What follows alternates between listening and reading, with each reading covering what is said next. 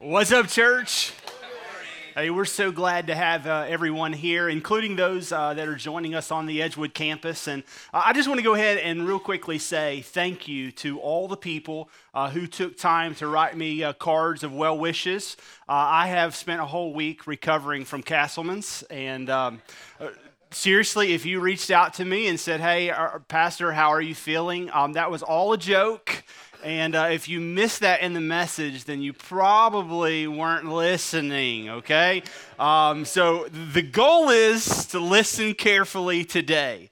I actually, as I was preparing for this message, I heard a story about three pastors who had gotten together. And it's rare for three pastors to get together, but they were getting together for coffee. And as they were discussing and having a good time together, they all started talking about a problem they were having within their church. And I know naturally we think, well, okay, maybe it was the senior adult ministry, or maybe it was the youth ministry or kids ministry or some of the challenge. But no, it was an infestation of bats in their church building. And so they started talking about it, and one pastor said, "I really worked hard at trying to get rid of ours." He goes, "I even went to the whole point of I got my shotgun out," and he said, "and I just put holes all in our sanctuary ceiling, but our bats haven't left." Another one said, "Well, I went to the lengths of going up into the attic," and he said, I just took the time to trap them alive." And he goes, "And once I got almost all of them," he said, "I drove about 50 miles away. And I let them out." He said, "Then I come back," and he said, "They had beat me back to the building." The last pastor goes, "Well, guys, I don't know what y'all's problem is. I got rid of my bats." "Really?" "Yeah." He goes, "I baptized them, and I've never seen them again." Which seems to be a challenge within the church. For so long, there has been this idea of seeing people come to know Jesus, and then them leaving the church. They say, "I'm good," and somehow they have this idea of hell insurance, a fire insurance card, which allows them to go. And the thinking in their mind becomes rational in saying, "I don't really know what the function of the church is. I'm not really sure what the church is about." And what happens in our minds and just throughout the culture, if we're not careful, is that we put a minimal place on what the church is and should be. And it's seen in not only our commitment to the church, but it's also seen in our lifestyle and then also our view. And so sometimes you'll hear people say, thinking that they're really mature, "I don't really need the church. I can have a great relationship with God without the church." And then you minimize the church. But if you remember what the scriptures say, it says that we are the bride of Christ, that he is the bridegroom. Now, let me explain something. If you think, well, the church really isn't all that important, and I've got a grandpa that, he used to be a pastor, and he doesn't think the church is important anymore, then let me ask you a question. What has more precedence? The person who says, "I'm a believer, but yet I don't go to church," or the scriptures who says, "We are the bride of Christ"? Because let me put it in terms in which you'll understand. That would be like me going to one of my buddies and going, "Dude, I love hanging out with you, but I can't stand your wife." I mean, what's he supposed to say to that? "Hey, thanks, Brandon. Appreciate that, man." I mean, the scripture then says that we're the body of Christ. So we're the bride of Christ, we're the body of Christ. That would be like my wife going, "Hey, Brandon, I love you. I've been married to you for 14 and a half years, and I'm like, I can't tell you how much I love you, but I can't stand your body." Well, I'm kind of proud of it, Kelly.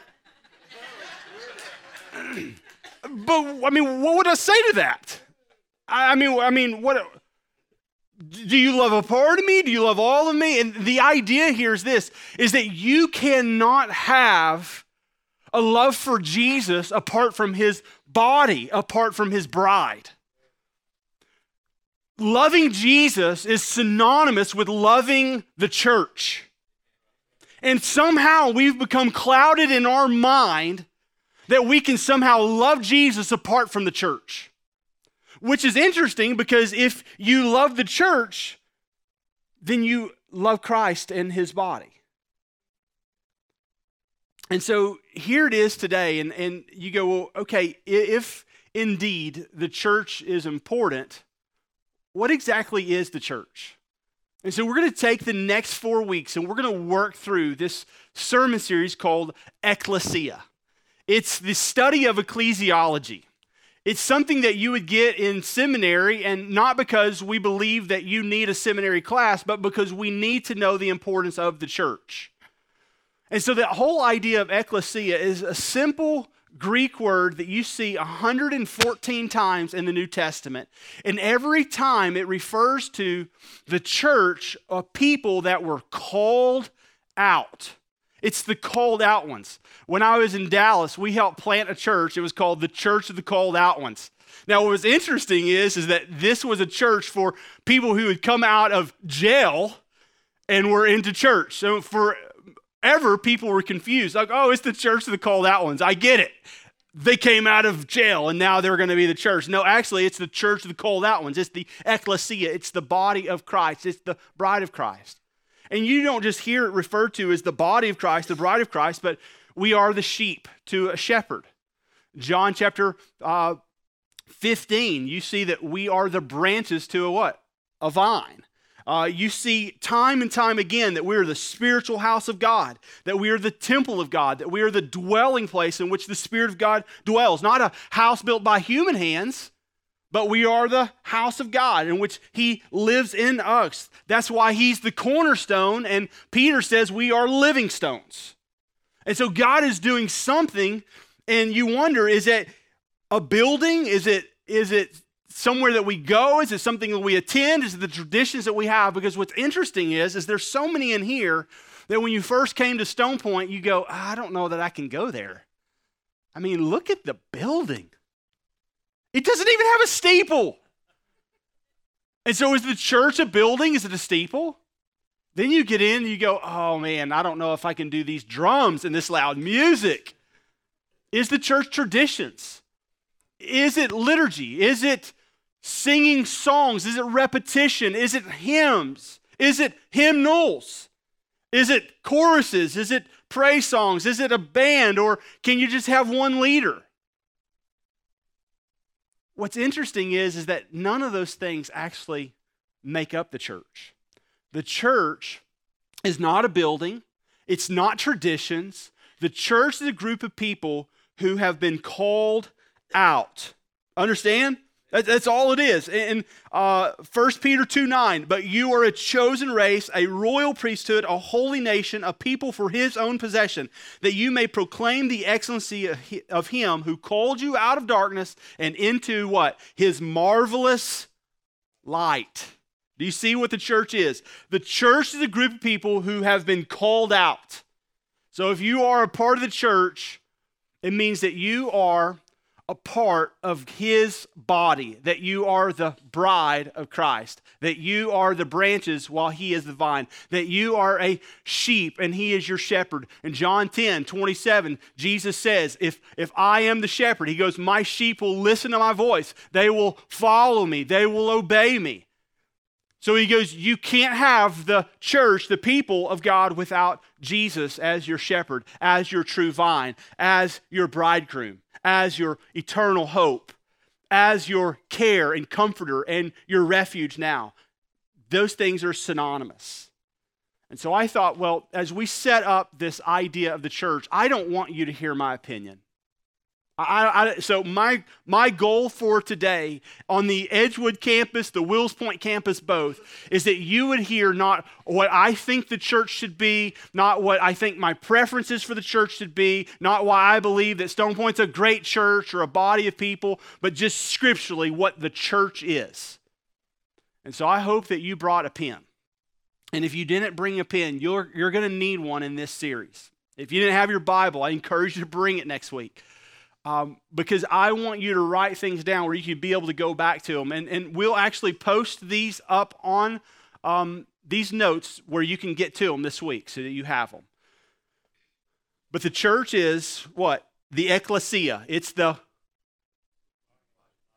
called out ones, okay? So here we go. We're going to say called out ones. Ready? 1, 2, 3.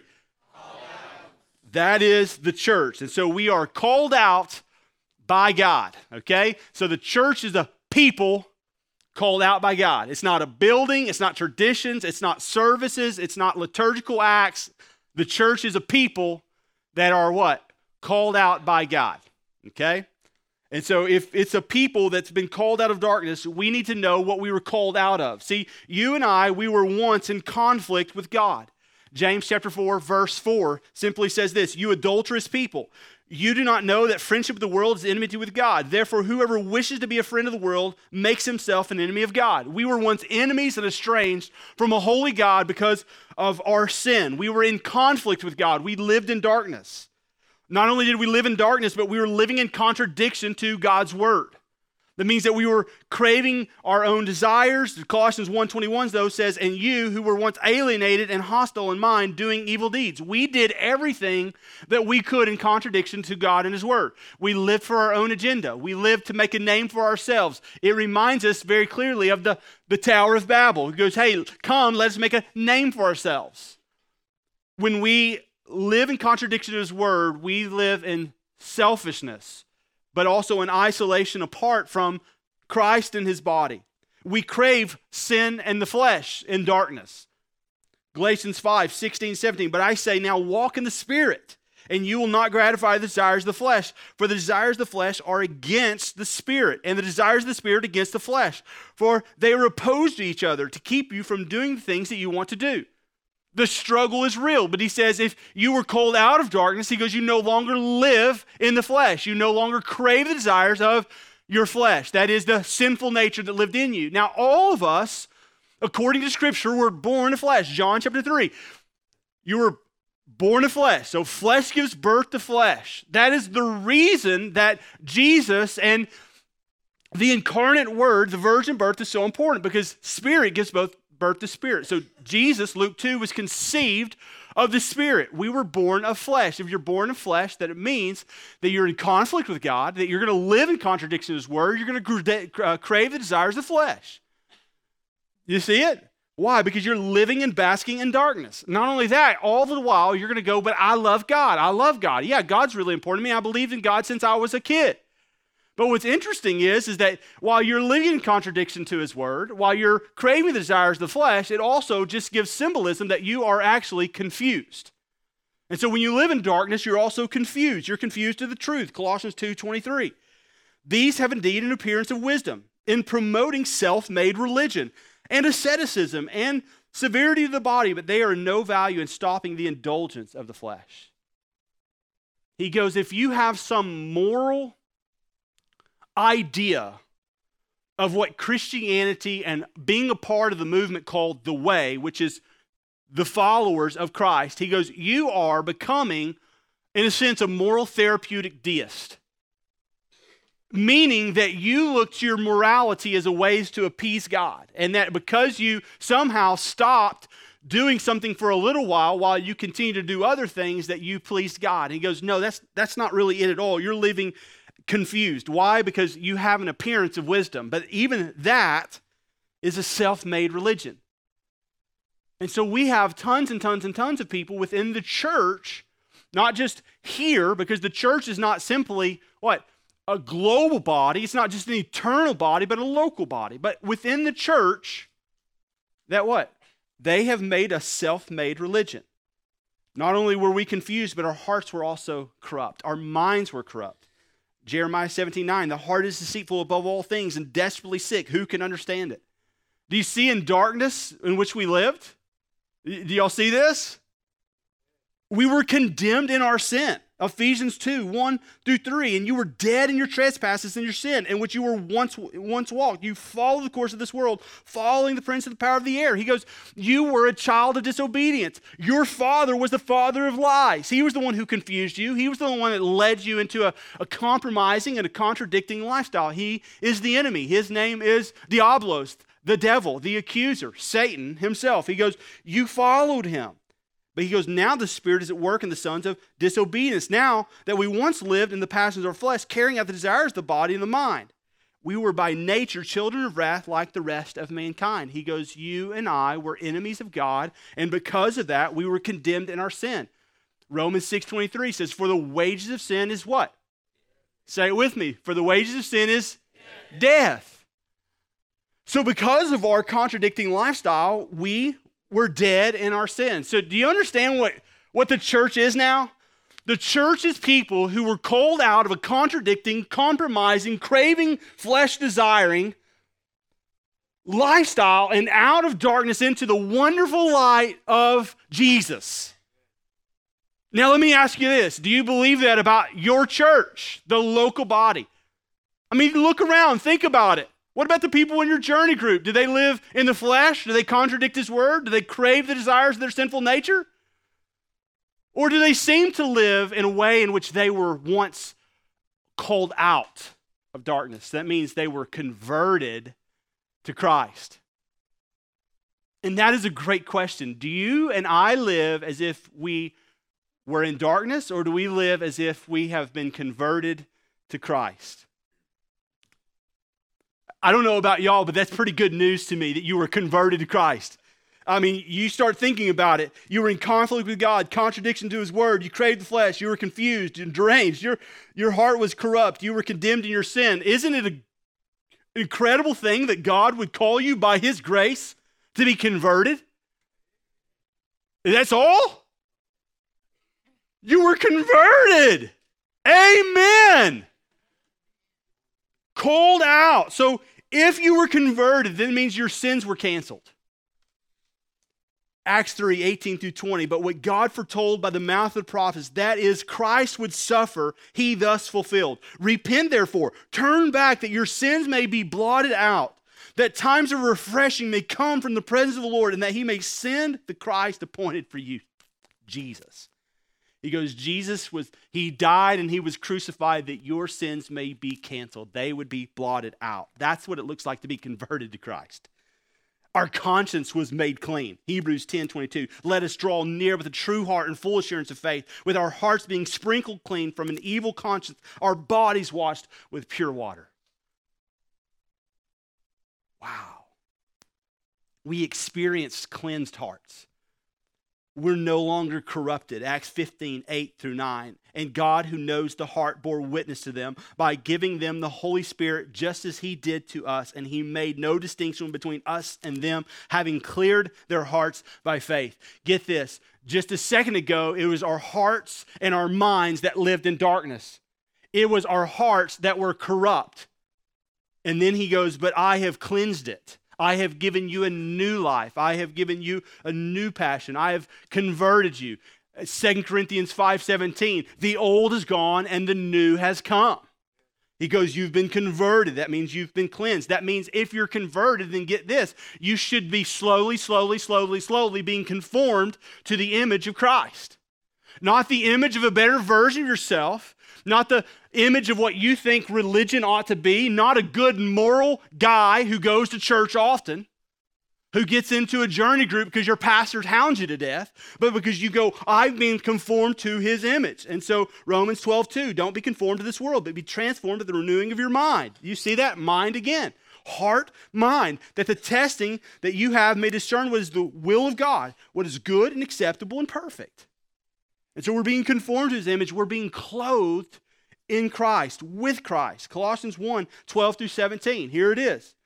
Put on then as God's chosen ones, holy and beloved, compassionate hearts, kindness, humility, meekness, patience, bearing with one another. If anyone has a complaint against each other, forgiving each other as the Lord has forgiven you, so that you may also forgive. Does that sound like any church you've been a part of? Then he goes on. He goes, and above all these things, put on love, which binds everything together in perfect harmony. And let the peace of Christ rule in your hearts, to which indeed you were called one body. Be thankful. Let the word of Christ dwell in you richly. He dwells in the church richly, teaching, admonishing one another in all wisdom, singing psalms, hymns, spiritual songs with thankfulness in your hearts to God. And whatever you do, in word or deed, do everything in the name of the Lord Jesus, giving thanks to God the Father through Him.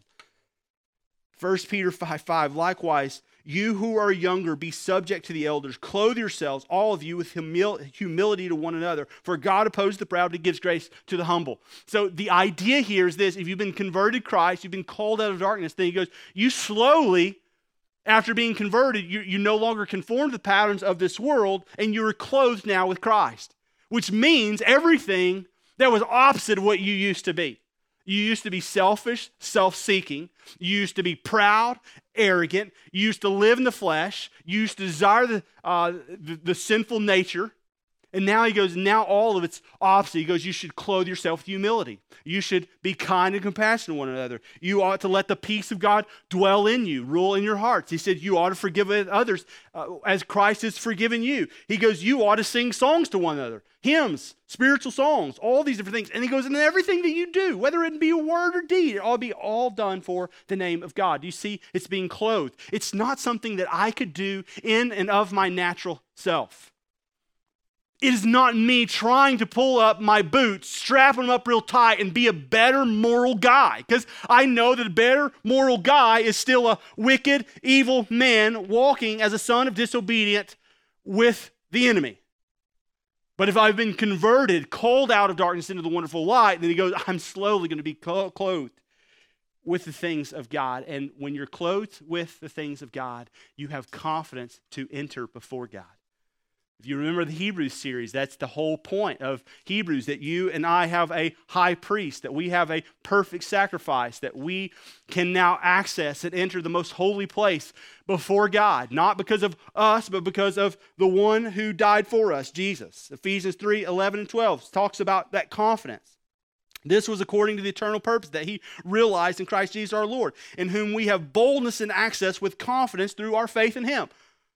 So Christ, his death, clothing you now gives you confidence to enter in before God. Hebrews 10:19 through 20. Therefore, brothers, since we have confidence to enter the most holy places by the blood of Jesus, by the new and living way that he opened for us through the curtain. That is, he goes, you now have a new covenant. You no longer live by the old covenant. It's not a strings attached. It's not a transactional lifestyle. He goes, you have a new life. You've been called out. You're a royal people. You're a holy nation. Live as if you have confidence before God.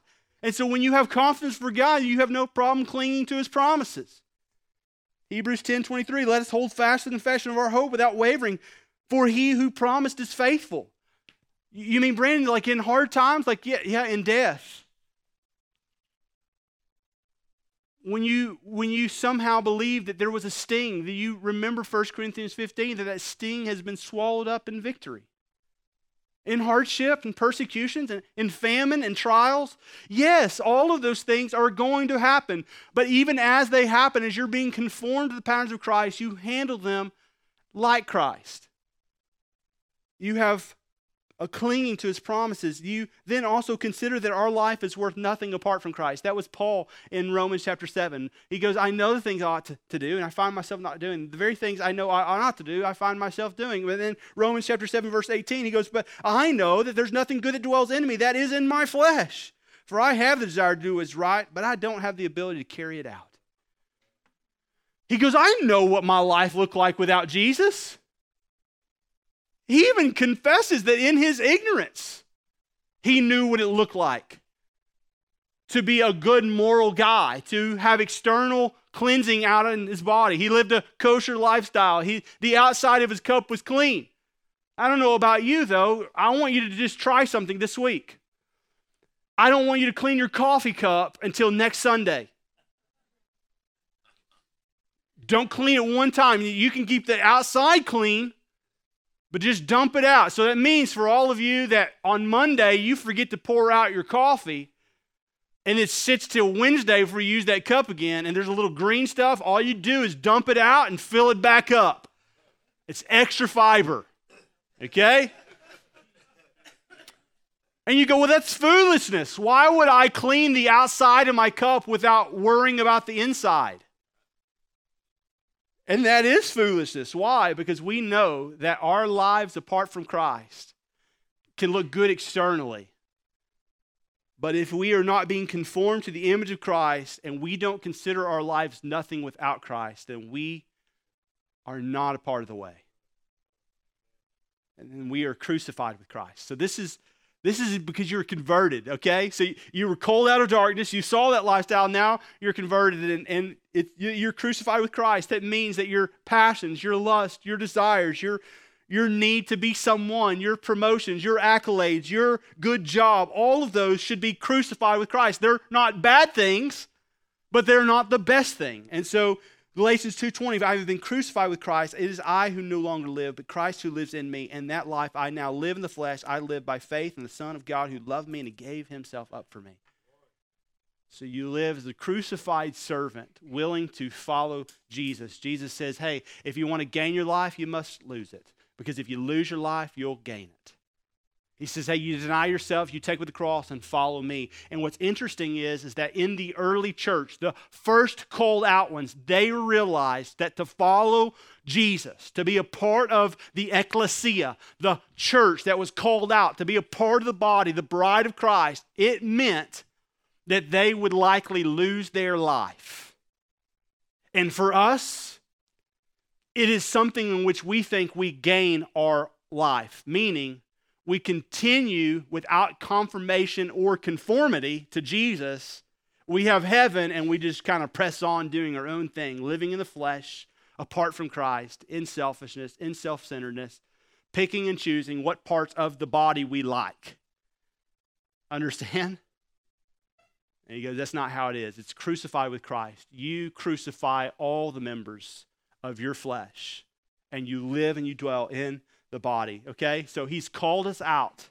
Got that? So he's called us out of darkness to be the church. But get this, he's not just called you out, he's also called you into something. He's called you into community. So he's called you out as the body, but he's called you into community. So what's it look like to be called into community? It means that you're a part of a people who don't just dwell in a building, but you're called to a people who live in conformity with the Word of God. You worship God. And so you understand that being called out and then called into community doesn't mean that you just sit in a seat. It doesn't mean that you just attend a service here or there. It doesn't mean that you're just a good moral person and that you try to do more good than bad. It means that you're called out of darkness and that you are walking in light and fellowship with Jesus through the gospel. Now, what's interesting is biblically, if you're called out of darkness and you're called into community, that means you should commune together. It means that you should know one another. Why? Because we care and we contribute to each other. That's what the called out ones do. Now put yourself in the context of the early church. In 1 Peter, as Peter writes and he enters, he goes and to all of the believers. And then he starts just naming them. He goes spread through Cappadocia and Galatia and Pontus. I mean, he just starts naming them out. And he just says, hey, here, here, and here, and here. And the idea was y'all are scattered. And that's what the gospel did. It's scattered because of persecution. But if you are persecuted in the early church, don't you think you want some community with a handful of people? I mean, how many people, even in this room, you go, I feel isolated, I feel alone, I feel like I'm not cared for. And you would ask yourself, but am I in community? Am I walking out this gospel? I've been called out of darkness. Am I walking in the light with other people? And so we should care and contribute to each other. Acts 2, 44 through 45. And all of you who believe were together and had all things in common. They were selling their possessions, belongings, distributing the proceeds to all as any had need. He goes, we're going to care for one another. Not only that, we also should challenge each other. So you don't just care for one another. It's not just coming alongside and just kind of patting them on the back and go, hey, good job, good job, good job. We care for you, love you. But sometimes it's, I got to get in your face. I got to challenge you a little bit. Why? Hebrews 10:24 says, and let us consider how we can stir one another up towards love and good words. Cody talked about that. It comes back down to that there is Kool-Aid and there's sugar at the bottom. And the longer you sit, the longer that you soak, the more it crystallizes. And every now and then you need someone in your life to come back, not because you like it, not because you enjoy it. Matter of fact, all discipline seems what? Unpleasant at the time. But sometimes we just need somebody in community to come and just stir us up and remind us, hey, what are we doing? To provoke us. And that idea of provoke literally means that you would move someone. And now what's interesting is what are we provoking others to? When we challenge them, what are we challenging them to? Love and good deeds. What's interesting is in the church is that when we provoke someone, we think they provoked me to anger. It's not uncommon for our little boy Caleb to come in and he goes, Daddy, they are stirring my anger. And they're provoking him the wrong way. And he knows that instead of just waylaying them and hitting them right in the face, it is to step back in some self-control. And then he'll come in, he goes, they're stirring my anger. We're not to stir each other towards anger, but to love and good deeds. Not neglecting meeting together as some in the habit of doing, but encouraging one another all the more as you see the day drawing near. So why do we meet together? Why do we challenge each other? Why do we care and contribute to each other? Why? Because the day is drawing near. Christ is coming. And until he comes, we should care, love, challenge each other to be the called out ones, the people of God. As we do that, we call on God for our help.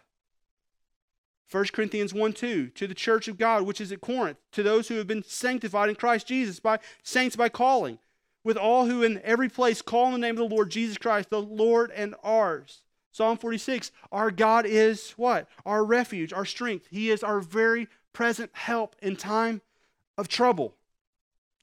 So we call on God for help. We cooperate together. Colossians 3:12 and 13, put on then as God's holy chosen people, beloved, compassionate hearts, kindness, humility, meekness, and patience, bearing with one another, and if anyone has a complaint against other, forgiving each other as the Lord has forgiven you, so that you must also forgive. We cooperate together. At the end of the day, listen, get this. This is what I want you to get. If you and I are the called out ones, we have left a contradiction and a conflict of God, being enemies of God, called out of darkness into the wonderful light of Christ. Meaning we have been converted. We live in him. Who cares about the chairs? Who cares about what we oftentimes make our cares about? But think about it. In your foolishness, in your ignorance, how many times you have commented, how many of you have said something malicious or harmful or not in unity, and you did it for one reason, because you have lost the idea and the real idea of what the church should be and is. And it happens all the time. And don't be confused that it's just happening in the body globally. It's happening in here locally. How many times have you grabbed a hold of someone else and instead of cooperating together, you brought some division or angst or some sort of stirring up? We cooperate together. We're committed to something that outlasts us. So here's the deal. If you're committed to something that outlasts you, it's easier to cooperate together, okay? Like if you know that ultimately when we fight about the color of the chairs, we're going to have to live together forever in harmony, worshiping God, then you can go, you know what, honestly, dude, the chairs don't really matter, right? Our drink wasn't cold. The coffee was empty. Why don't I have a bigger cup? Why was my kid's teacher late? Who cares? Let's cooperate together in the gospel. If your kid's leader's not there, step in and be the kid's leader. We're committed to something that outlasts us. So here's the deal. If we're committed to something that outlasts us, are we committed to something that outlasts us? Are we in cooperation of this? Or do we go, you know what, I'll do this, but I don't want to do this job. I'll take this job, but I don't really want this job. Oh, I think this job fits me, but this one really doesn't. And listen, I love the fact that there are some people here that would truthfully acknowledge, I should not be in this job. I don't care for this job. I don't feel like I'm great at this job. But week after week after week, they serve in that job. Why? Because they're cooperating together and they're committed to something that outlasts them. They go, if I can just teach one kid and ultimately see them come to Christ, being converted out of darkness into the wonderful light, then I'm going to say it's worth it, even though that's not my favorite thing. I'll tell you, it's not going to be your favorite thing to work in kids ministry week after week after week. Parking's a lot easier. And listen, I'm not minimizing the job of parking, but I want you to understand that we all have to be committed to something that outlasts us. Galatians 2:20, that's it again. I have been crucified with Christ. And get this, please understand that because we've been called out of darkness, we've been converted to the gospel, we have been called into community with one another. Guys, we're not in competition with other local bodies or the church globally. I love the fact that when Jesus goes to Paul, he goes, Paul, why are you persecuting me? And then he just outlines, he goes, you are not only just persecuting me, but you're persecuting the church. And what's interesting is that if you persecute the church, Jesus gives the appearance in Acts that if you persecute the church, you're persecuting me. Jesus took it personally when Paul was killing Christians in his ignorance. But the question is, was Paul's ignorance an excuse? Because Paul thought he was a good moral man, and he thought he was stomping out this cult called the Way. And before his conversion out of darkness into the wonderful light, he did all of that in ignorance. But ignorance isn't an excuse. We're not in competition. Philemon 1 verse 2 says, Paul, prisoner of Christ Jesus, and Timothy, our brother, to Philemon, our beloved brother and fellow worker, to Apphia, our sister, to Archippus, the fellow soldier. Do you see it? I mean, he's writing to people that aren't even in his presence. He goes, I am praying for you. I am fighting with you. We are fellow soldiers. And to the church in your house, grace to you and peace from you, our God and Father, Lord Jesus Christ. Do you see this? Now, please understand and pretend that, don't pretend this doesn't happen. Do not try to convince people to come to your local body because somehow you assume we have it right and they have it wrong. Please understand that we're not looking for church transfers. We're looking for people to be converted out of darkness into the wonderful light. That should be our mission. That should be our aim. That should be our goal. we're not looking to somehow compare ourselves to other churches in the area because we have more resources now or because we have more things to offer. Because ultimately, at the end of the day, you've not heard me offer one program, one ministry, one anything to anyone as a part of the church.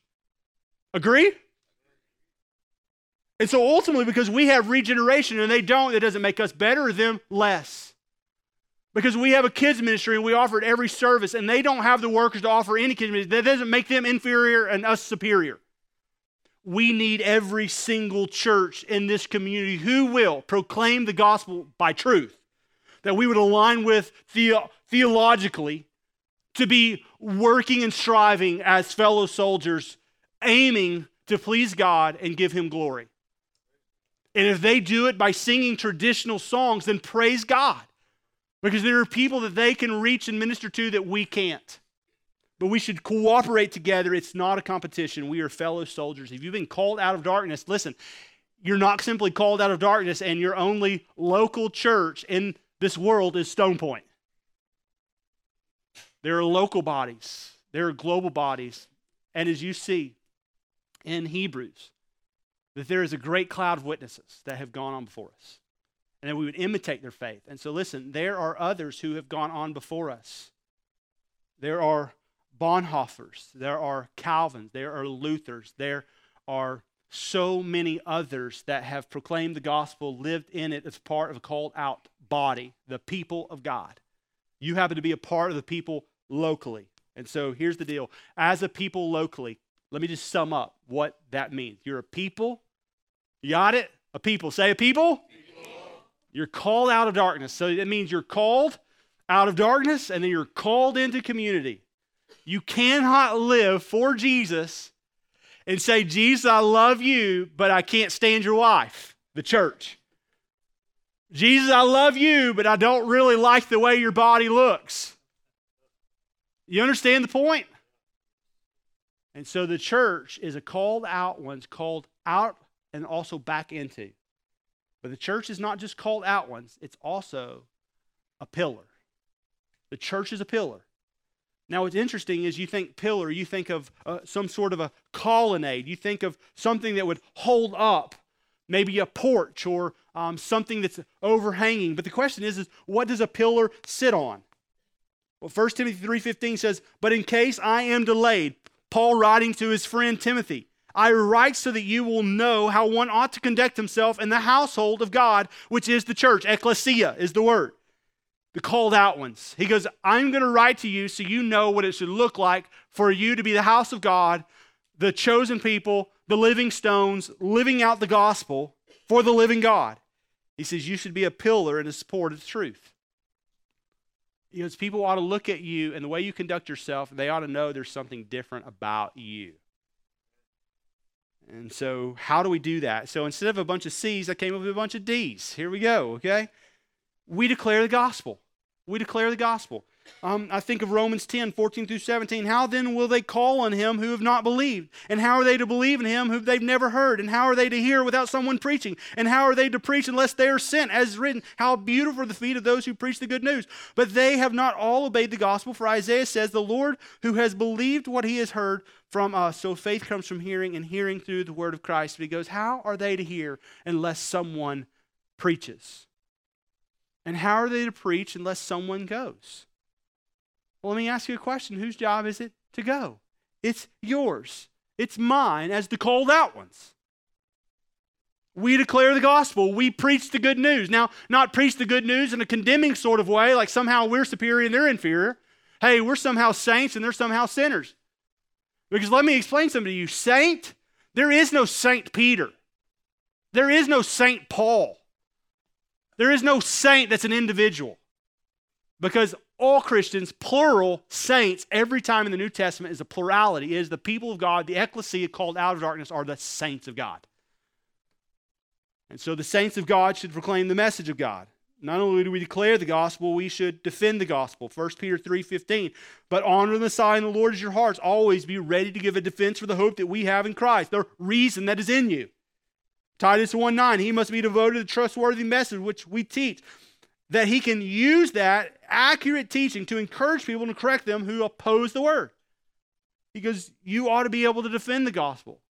Not to somehow defend the gospel with you by yourself in your own flesh, saying, hey, you know what, I got this, somehow thinking that the church is dependent upon you and you alone. You don't bear the brunt of the church. You're simply a pillar. Christ is the foundation.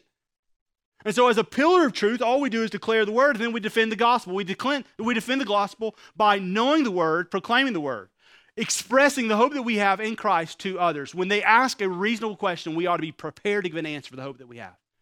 When they ask a hard question, we ought to be prepared to give the answer for the hope that we have in Christ. Because what's happened is so long is that people in the church being converted to the gospel, called out of darkness into the wonder of light, as the ecclesia, have been little prepared to give answers to people that need them. Thus wondering what you're talking about and what power you seem to be claiming because you don't declare the gospel and you don't defend the gospel. You don't just, declare the gospel and defend the gospel. We die for the gospel. That's what the early church was. They died for the gospel. 2 Corinthians 4, 7 through 16. It's quite long, but listen to it. But we have this treasure in jars of clay to show that the surpassing power belongs to God and not to us. We are afflicted in every way, but not crushed, perplexed, but not driven to despair. We're persecuted, but not forsaken. We're struck down, but we're not destroyed. We always carry in the body the death of Jesus, that the life of Jesus may also be manifested in our bodies. You see that? We always carry the death of Jesus. Why? So the life of Jesus may be manifested in us. For we who live are always being given over to death for Jesus' sake, so the life of Jesus also may be manifested in our mortal flesh, so that death is at work in us, but life in you. He goes, we ought to kill the flesh. Why? Because Jesus lives in us. Verse 13, since we have the same spirit of faith, according to what has been written, I believed, and so I spoke. We also believe, and we also speak, knowing that he who raised the Lord Jesus will raise us with Jesus and bring us with you into his presence. For it is all for your sake. So the grace extends to more and more people as it increases thanksgiving to the glory of God. So we do not lose heart. You're struck down, but you're not destroyed. You're persecution, but you're not forsaken or abandoned. Why? He goes, we don't lose heart for that. Why? Why? Though our outer self is wasting away, our inner self is being renewed day by day. For this light momentary affliction is preparing for us an eternal weight of glory beyond all comparison. And we look not to the things that are seen, but the things that are unseen. For the things that are seen are transient, but the things that are unseen are eternal. It is impossible to die for the gospel if you think this is your home. It is impossible to die for the gospel if you think your job in this life is to make a name for you. It is impossible to die for the gospel if somehow you think the church revolves around you. But it is possible to die for the gospel if you know that Christ and his death is manifested in us, therefore displaying the life of Christ that all should see. And that should cause you to display the gospel. You should display it. Why? Matthew 5:13-16. You are the salt of the earth. The salt has not if it's lost its taste, then how should saltiness be restored? If it's no longer good for anything except to be thrown out and trampled under people's feet.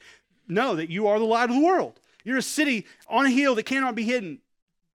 So, nor do people light a lamp, put it under the basket, and put it on a stand. It gives light to all the house. In the same way, if your light shines before others, so that you should let others see your good works and give glory to your Father who is in heaven. You and I should display the gospel. So we should defend the gospel. We should die for the gospel. We should declare the gospel. We should display the gospel. That's with our lifestyles. And the question is why? Like why? Because I said so? Because somehow I'm motivating you to do something? Like that was what I wanted to avoid today. I didn't want to give you some opinion of the church. I wanted you to see scripturally what the church is and why in the world you and I should be committed to it. And if you are bored out of your mind, then you clearly don't understand what God has called you out of, or he's never called you out of it. But if you heard that, you need to heed its words and instructions. Why? Because you and I oftentimes see the church in the wrong light. Matter of fact, if you're a first-time guest, you might have come in and go, I wondered how nice this building was be. You know, it's a little more attractive inside than I thought. The outside didn't really do it justice. I'm not really sure about this name tag thing. It kind of weirds me out. I'm not really sure. Maybe this is a cult. I've heard that. I'm anxious to see what my kid has to say about the children's ministry. I wonder if it's better than our children's ministry. I like the hallway. It was colorful. I kind of like what they did around the doors. That was neat. I don't really like these songs, but I could probably get used to it because I love his preaching. Or, man, if this is what his preaching every week is, then I would rather stay at my church because that makes me feel a little better. Or I don't like his preaching, but I really did like the guy that sang songs. He did good. I wonder if they're going to let me be free. If they're going to let me be me. I wonder what my role is going to be here. I wonder when they're going to let me have some position or power, some accolades here. I wonder if I can fit here. You know what's interesting is that none of those things are things that you should evaluate by. But what's interesting is most, even though you would hate to admit it now in light of what you've just seen, came in with that evaluation in mind. Maybe you should evaluate in a different way. Is the Bible held as the ultimate authority? I would hope that after this one you saw yes. Is Christ exalted as the head of the church, or is it some pastor in his prominence or power? Does the church focus on discipleship? Do they worship God? Is the message biblical? How is the fellowship? Called out ones that are called into community should care for each other. I felt cared for. They made me feel welcome. Is the congregation comprised of people who are simply checking their card, or are they comprised of people who truly want to worship God regardless of music style or preference? My friends, that's the church. And what's interesting is I saved the best for last. Paul writes to the church in Ephesus, and he talks about how God has called us and how he has, even before the foundation of the world, knew of us. But in the latter verses, matter of fact, the last two in Ephesians 1, it says, and he put all things under his feet, and he gave him as head over all things to the church, which is his body, the fullness of him who fills all and is in all. So we go, Christ is the supreme authority. The scriptures make that very clear. And in Ephesians chapter 1, in light of all that God has done, he goes, he also gave Christ authority, and he is the authority in the church, of the church, but the church is not just the head, but there's a body, and that there's a body that's important. And then Colossians 1, 18-20 says, and he is the head of the body, the church, meaning Jesus. He is the beginning, the firstborn from the dead, that in everything he might be preeminent. For in him all the fullness of God was pleased to dwell, and through him to reconcile to himself all things, whether on earth or in heaven, making peace by the blood of his cross. He goes, he came to reconcile all things. But here's what it is. Listen to me. He goes, Jesus is supreme. He is the head. But he goes, it pleased God for Jesus not just to be the head, but to him to give all power, all authority, and all dwelling to the body. Who's the body? We are. So God's manifestation, his death in us, coming alive in us, doesn't simply come from an individual lifestyle, but it comes from God's body, the church, the bride. How are you doing at declaring the gospel, displaying the gospel, defending the gospel, and dying for the gospel? You will never do it unless you understand what God has called you from and called you into. And my prayer is that you could leave here today with a new understanding of the church, the called out ones, the ecclesia. And next week, we're going to talk about the function. What do we do? If we're the called out ones, then what should we do? Amen? Let me pray for us. God, I love you and I thank you for today. I pray, God, that you would allow your word to dwell in us richly. God, we've got nothing but the word. I pray, God, that you would use this to move us forward in our faith. God, that you would conform us to your image. May we be more like the church that you intended to be than the church that we want to be.